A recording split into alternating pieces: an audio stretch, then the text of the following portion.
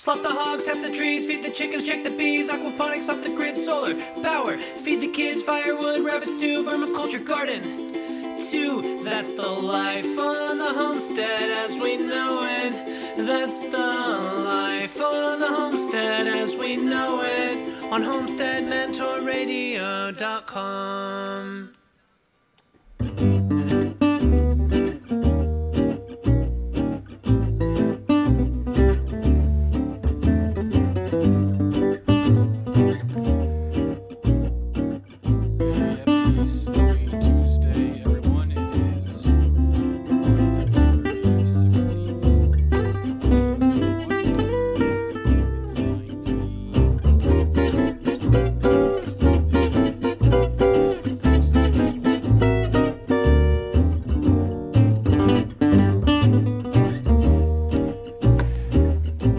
Okay, I'm doing all sorts of things backward. So I was panning or turning the music up while I was turning my voice down, and I should have been doing the exact opposite, so I'm going to say this all over again. Hey, welcome everyone. It's Tuesday, February 16th, 2021. You're listening to Homestead Mentor Radio, homesteadmentor.com, homesteadmentorradio.com. I am your host, Doug Dillon, your homestead mentor and food security champion. Okay, so what's funny is the best of plans, right? I came into this evening thinking I've got a great show planned. I've got a good organization to this, and right out of the gate I had myself muted. And hey, that's life, right? So we'll just keep plodding along here. Couple things of note. A couple plugs, actually. I mentioned it last night on the show that starting to make some movement in the direction of a My Local Alternative idea. This is the kind of the call to action that I think ever since the election and the canceling of people and businesses. Got the idea that maybe what we should do is have a directory for local businesses, and if you used to shop at Amazon or one of the big box retailers, that we would line up those same product sets with local alternatives. And so moving in that direction, and purchase the domain mylocalalternative.com, and I have a rough draft of what the website will start to look like. This mylocalalternative.com is not itself going to be the directory. What we want to do is we want to decentralize these sorts of things, and so mylocalalternative.com will be the model, and it will be the gathering point where we get bring some developers in to help produce a product or a piece of software that can be installed on, say, a Joomla or a WordPress site.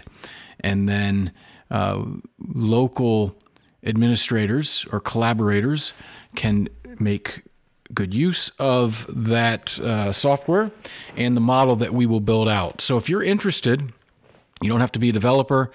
You don't have to be a graphic artist, although both of those would be nice. You don't have to be a copywriter. Of course, that would be nice. You have to be someone who is interested in making a difference in your community.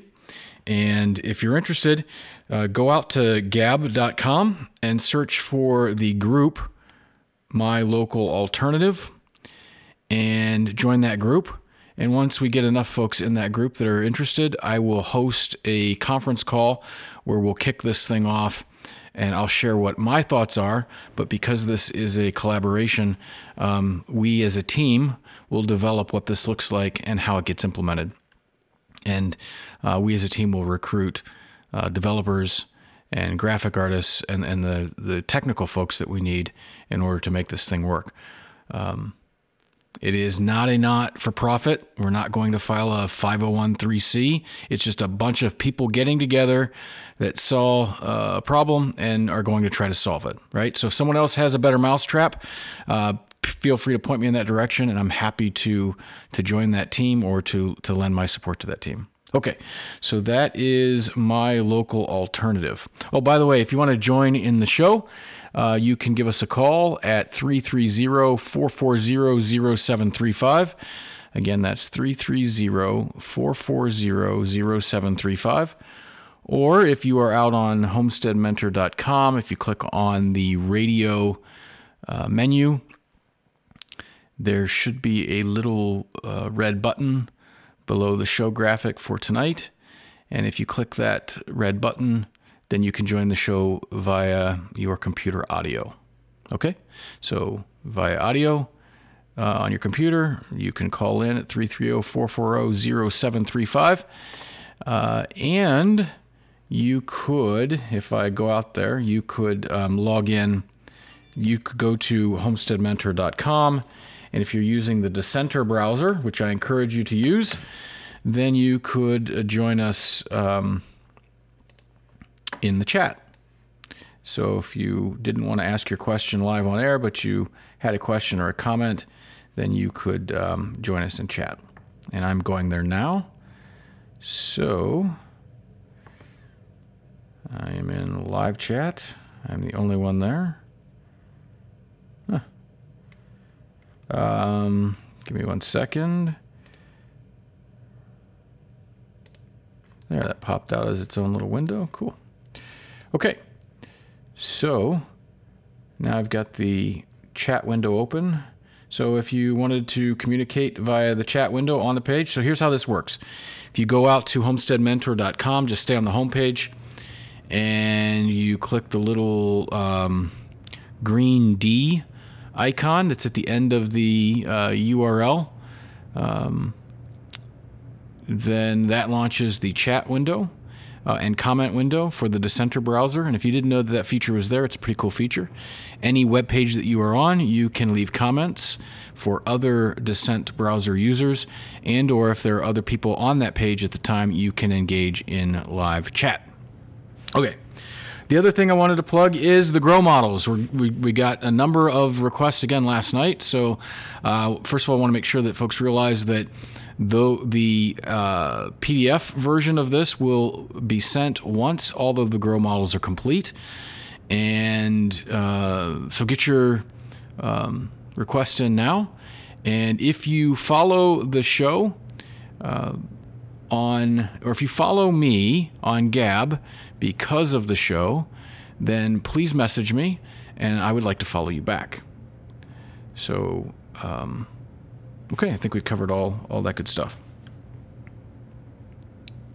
So, what I wanted to talk about tonight, it came from a conversation on the show last night, where it just struck me, the joy that that we gardeners get in raising their own food.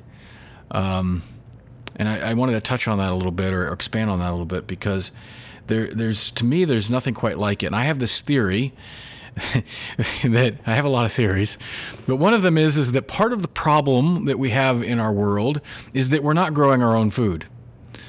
And forget all of the nutritional arguments and how the soil's depleted and all that good stuff. We'll get into that in a little bit because our main topic is actually soil, healthy soil. But I have this theory that part of it is intention. And this will sound like a really kind of, flaky thought here, but stick with me. When you go buy those seeds, you have intention to grow. And typically it's because there's a love beneath that.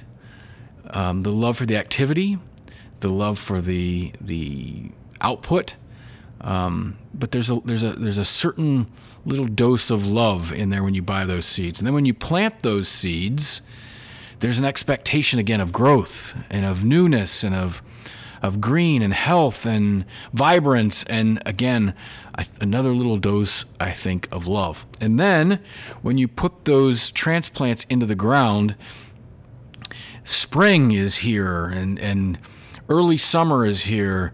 The temperatures are warming up. There's what's the word? There's joy and there's anticipation of good things to come. And again, I think you do so, I do so with another little dose of love. Ultimately, I know at the end of this chain, my family is going to sit down and eat. But let's keep going there.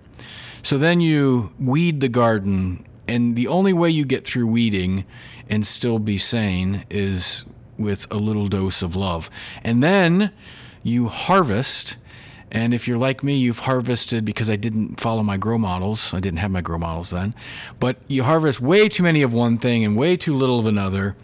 So you give away a lot of the excess, and you do so with love. I believe that when they sit down to eat that they are the recipients of all those little doses of love. But then let's keep going. So then I harvest my own for my family, and my wife and I, typically my wife, but sometimes me, the food then is prepared. And I believe the food is prepared with love. That whole loop is closed, right? From the very beginning of the process to the very end of the process, it was with intention and with love. And I believe that that love, it sounds strange, but those material things of food, when consumed, power our body. And I believe that those things, because of the intention and the love and the effort put into producing them, gets into the bloodstream. Food is medicine. Food is our first medicine. And I think the joy that we have in growing and harvesting and preparing that food makes that medicine just a little bit more potent. The last thing I wanted to say about this is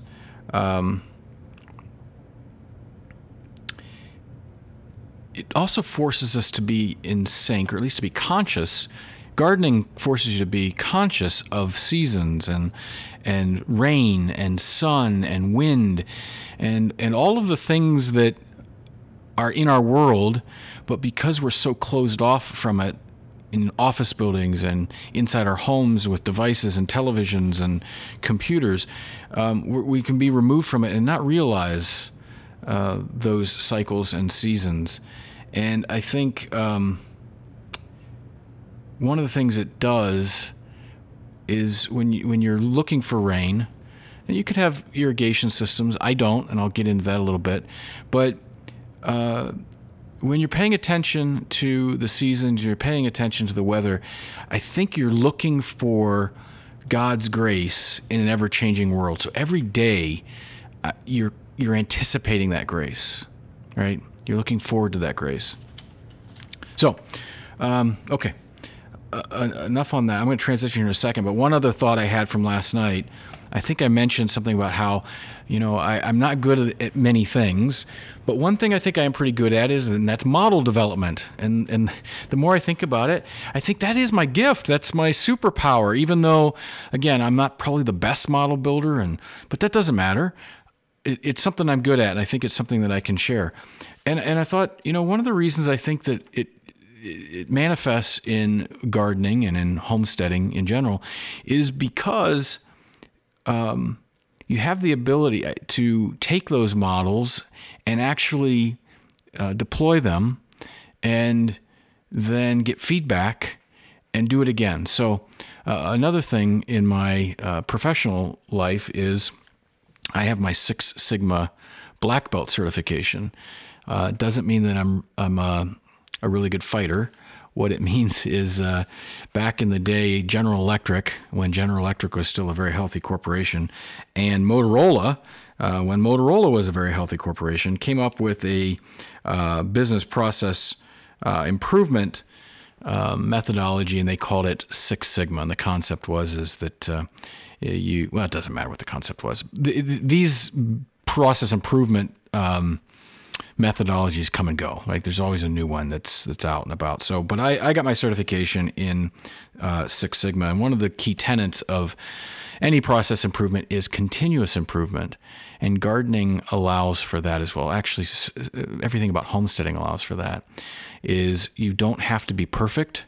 You just, as I like to tell my wife, we just have to get off the ground. You have to get the plane off the ground, and then it flies. I mean, once a plane's in the air, it's aerodynamic. It's built to stay in the air. You just have to get it off the ground. And that's true with gardening and farming. And in a call we had last night, and Carol had mentioned that I think it was her second year of gardening. She's off the ground. The hardest part is already done. And so get off the ground. Okay. Transition to our main topic. But again, if you want to join the call or join the show, give me a call at 330-440-0735, 330-440-0735, or again, you can join through the Dissenter browser or on the chat, or you can press the little red button on the Homestead Mentor radio page and join via your computer or audio. So I was reading and anticipating spring, and so I subscribed to a magazine called Farming Magazine. If you don't have it, it's a fantastic magazine. It's a good mix of practical advice, poetry, good writing, just down-home good stuff. It is from a publisher that is very nearby me, and it just so happens that they produce a great periodical. So, Farming Magazine. But anyway, I was looking at the spring of last year issue in preparation for today, and there was an article. What do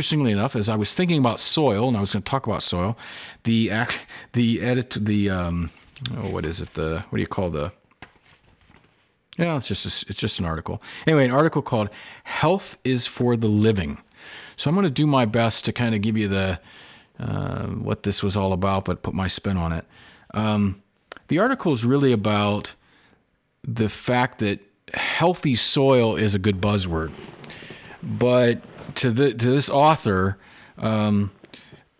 you would hear about healthy soil and you read about healthy soil, but do they really mean healthy soil? Because unless you're talking about the micro and macro biology of the soil and the life in the soil, then you're really not talking about healthy soil, because you can't have health without something being alive.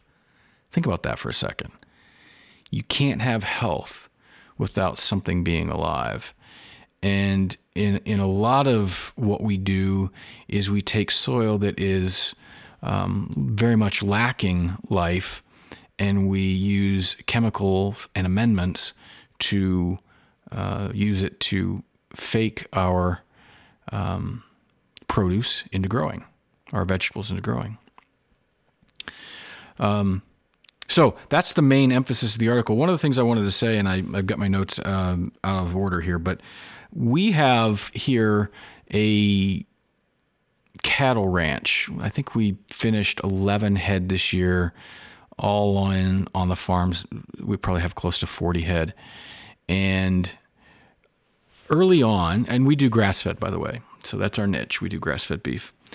And early on, I realized, and it's kind of a mantra, but you're not a cattle rancher. You're really a grass farmer, because if you get the breed right and you get the right genetics, then if you give them great grass, they'll do what they need to do. So we really focus our efforts on making sure that our pastures are producing great grass, and some of that is the way we practice. So we do rotational grazing. We do management intensive grazing. So you're moving animals every day, every couple of days. You're paying attention to how much residue is in the field and whether it's time to move or not move. So you don't just move because the calendar says to move. You move because the grass says to move. And at one point, we would follow the pastures with chickens. But anyway, those practices are intended to produce better grass, which the side effect to that is better and more animals, more cattle, more beef. But the more I think about it, really, we are soil caregivers.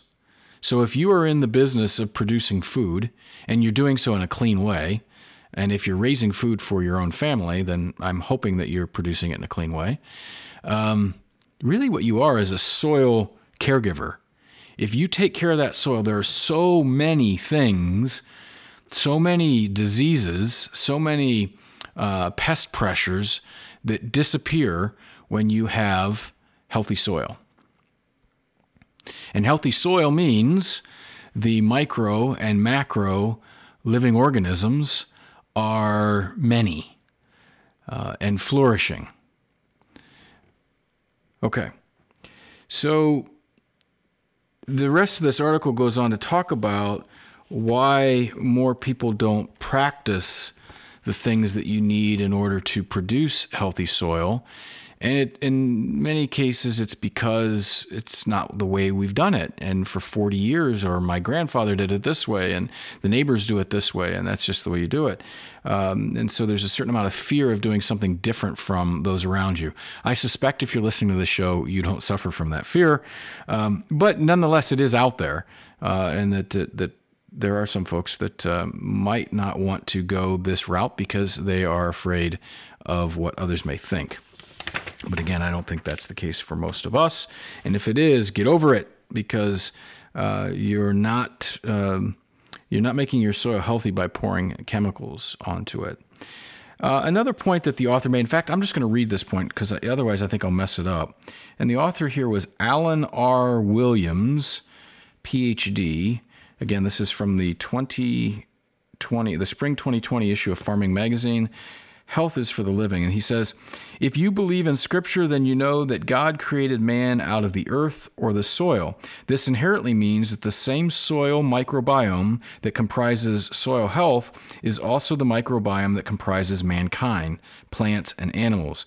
We are all one microbiome. Therefore, if we view the whole and not the parts, we all function the same from a microbial standpoint.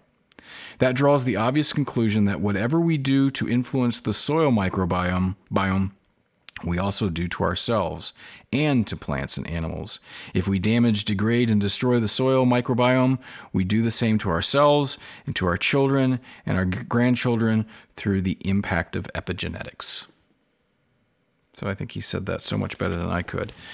Basically, it kind of goes back to that love thing.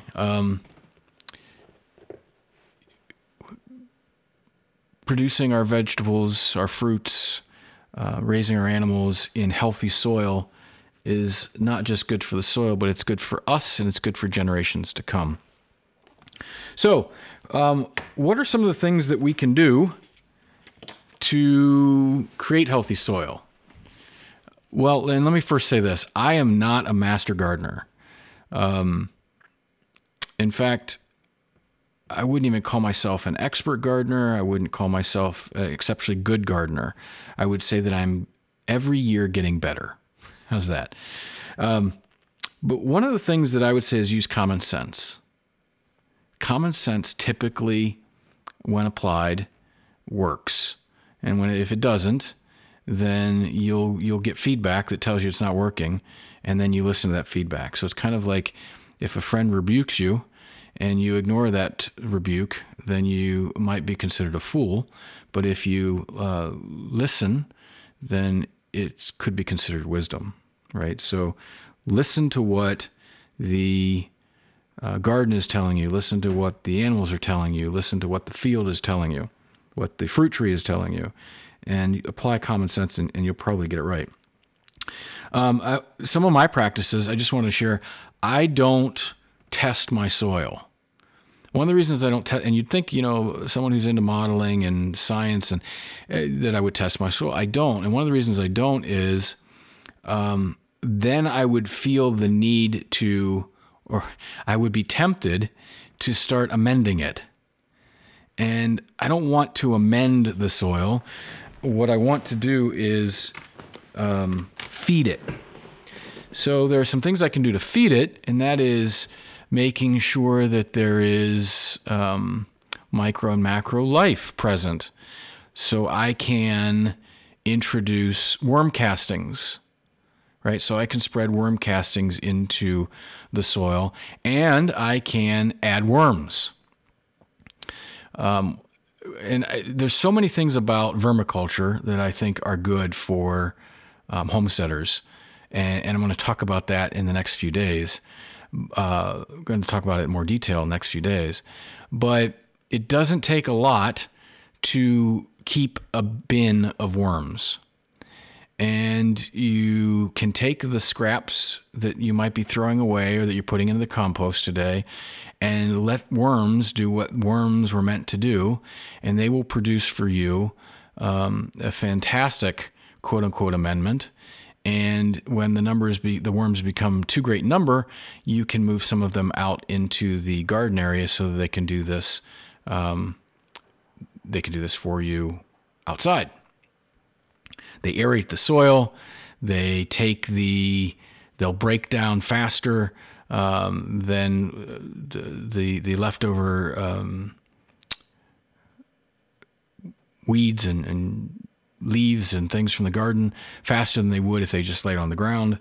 And the worm castings are full of microbiology, so full of life. So that's one thing you can do. Again, I don't apply amendments really other than that. And even in the case of, say, blueberries, and trying to adjust so that the soil is right for a particular plant, if I can't grow it in the ground that I have there, then I either find ground where that soil type is naturally occurring, or I just don't grow it. And one can disagree with what I'm saying, and that's perfectly fair. It doesn't mean you have to do it this way. I'm just saying this is what I do. Another thing I am doing is I run chickens I have a little chicken coop thing that is for 5 birds, and I can drag that thing around. And especially in the off season, the garden off season, of course, I let them out of the little coop to roam around, but they scratch and they leave their nitrogen right there for me. And so chickens are a good thing to add to the garden. And for the most part, once a plant is maturing, the chickens will leave it alone. And the little bit that they might take, it's probably worth it. And in our grow models, we factor in losses anyway. So it would just mean that you would have that much less to feed the chickens. So, I'm running out of time, and I wanted to cover something else real quick. But anyway, spend some time thinking about your soil. There's things you can start doing in spring to make sure that your soil is ready. Well, and actually, some of the things are things you shouldn't do.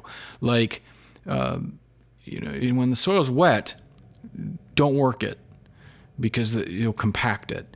And the soil needs air, it needs oxygen. It needs oxygen because there's a lot of life down there, and that life needs to breathe. And once you get down to the point where the soil is no longer oxygenated, then the number and types of things that can live there are fewer. Okay. Another thing I should say, full disclosure, I use wood chips. So I do the back to garden method. I have very large garden plots, but I have I talked with the tree guys one day and said, "Hey, drop off your wood chips," and they did, and they just kept coming, and they kept coming, and they kept coming. So I've got lots of wood chips, and they've aged, and I put them on the garden, and then they're breaking down, and they make there's a number of benefits to wood chips. There's a few unique things you need to learn to work with, but wood chips is another good thing for helping the soil to be healthy. Okay, if you have any thoughts on that, please let me know. Share what you do. Share where you think I'm wrong. What's your advice to someone who is trying to improve their soil? What are the things that you do? So let me know and drop me a line, and I'll mention that in maybe the next episode. Speaking of next episodes, for tomorrow, which will be Wednesday, Thursday, and Friday. So I think for the next 3 episodes, we're going to do a little series, and that series is on homesteading as a career. So it's probably late in the game for me. I have 5 children. And one just became a teenager on Valentine's Day. So I probably don't have the luxury to be able to make homesteading my career. But if you are 17, 18, 19, 20, in your early 20s, and homesteading is interesting, or you know someone who thinks that it is interesting, or you're single or just married and you don't have kids, and basically if you haven't established a lifestyle for 20 or 30 years, and you wouldn't be impacting others that didn't necessarily want to be impacted, homesteading as a career is a viable career, and we're going to walk through the economics of that tomorrow and Thursday and Friday. So we're going to cover the whole career lifespan. I think it'll be an interesting discussion, and please plan on joining in that discussion. Mark it on your calendar. Plan to join us live tomorrow at 9:30 Eastern. I'll go over if the conversation gets started. I'll be happy to go an hour. I could probably go for 2-3 hours once this gets started if others are engaged. So you can join us tomorrow at 330-440-0735. And or on the chat, and I will mention all those things again. Thank you for joining us. Hopefully you have a great Tuesday and a great Wednesday until we talk again tomorrow evening at 3 or 9:30. Thanks for joining, and we'll talk tomorrow.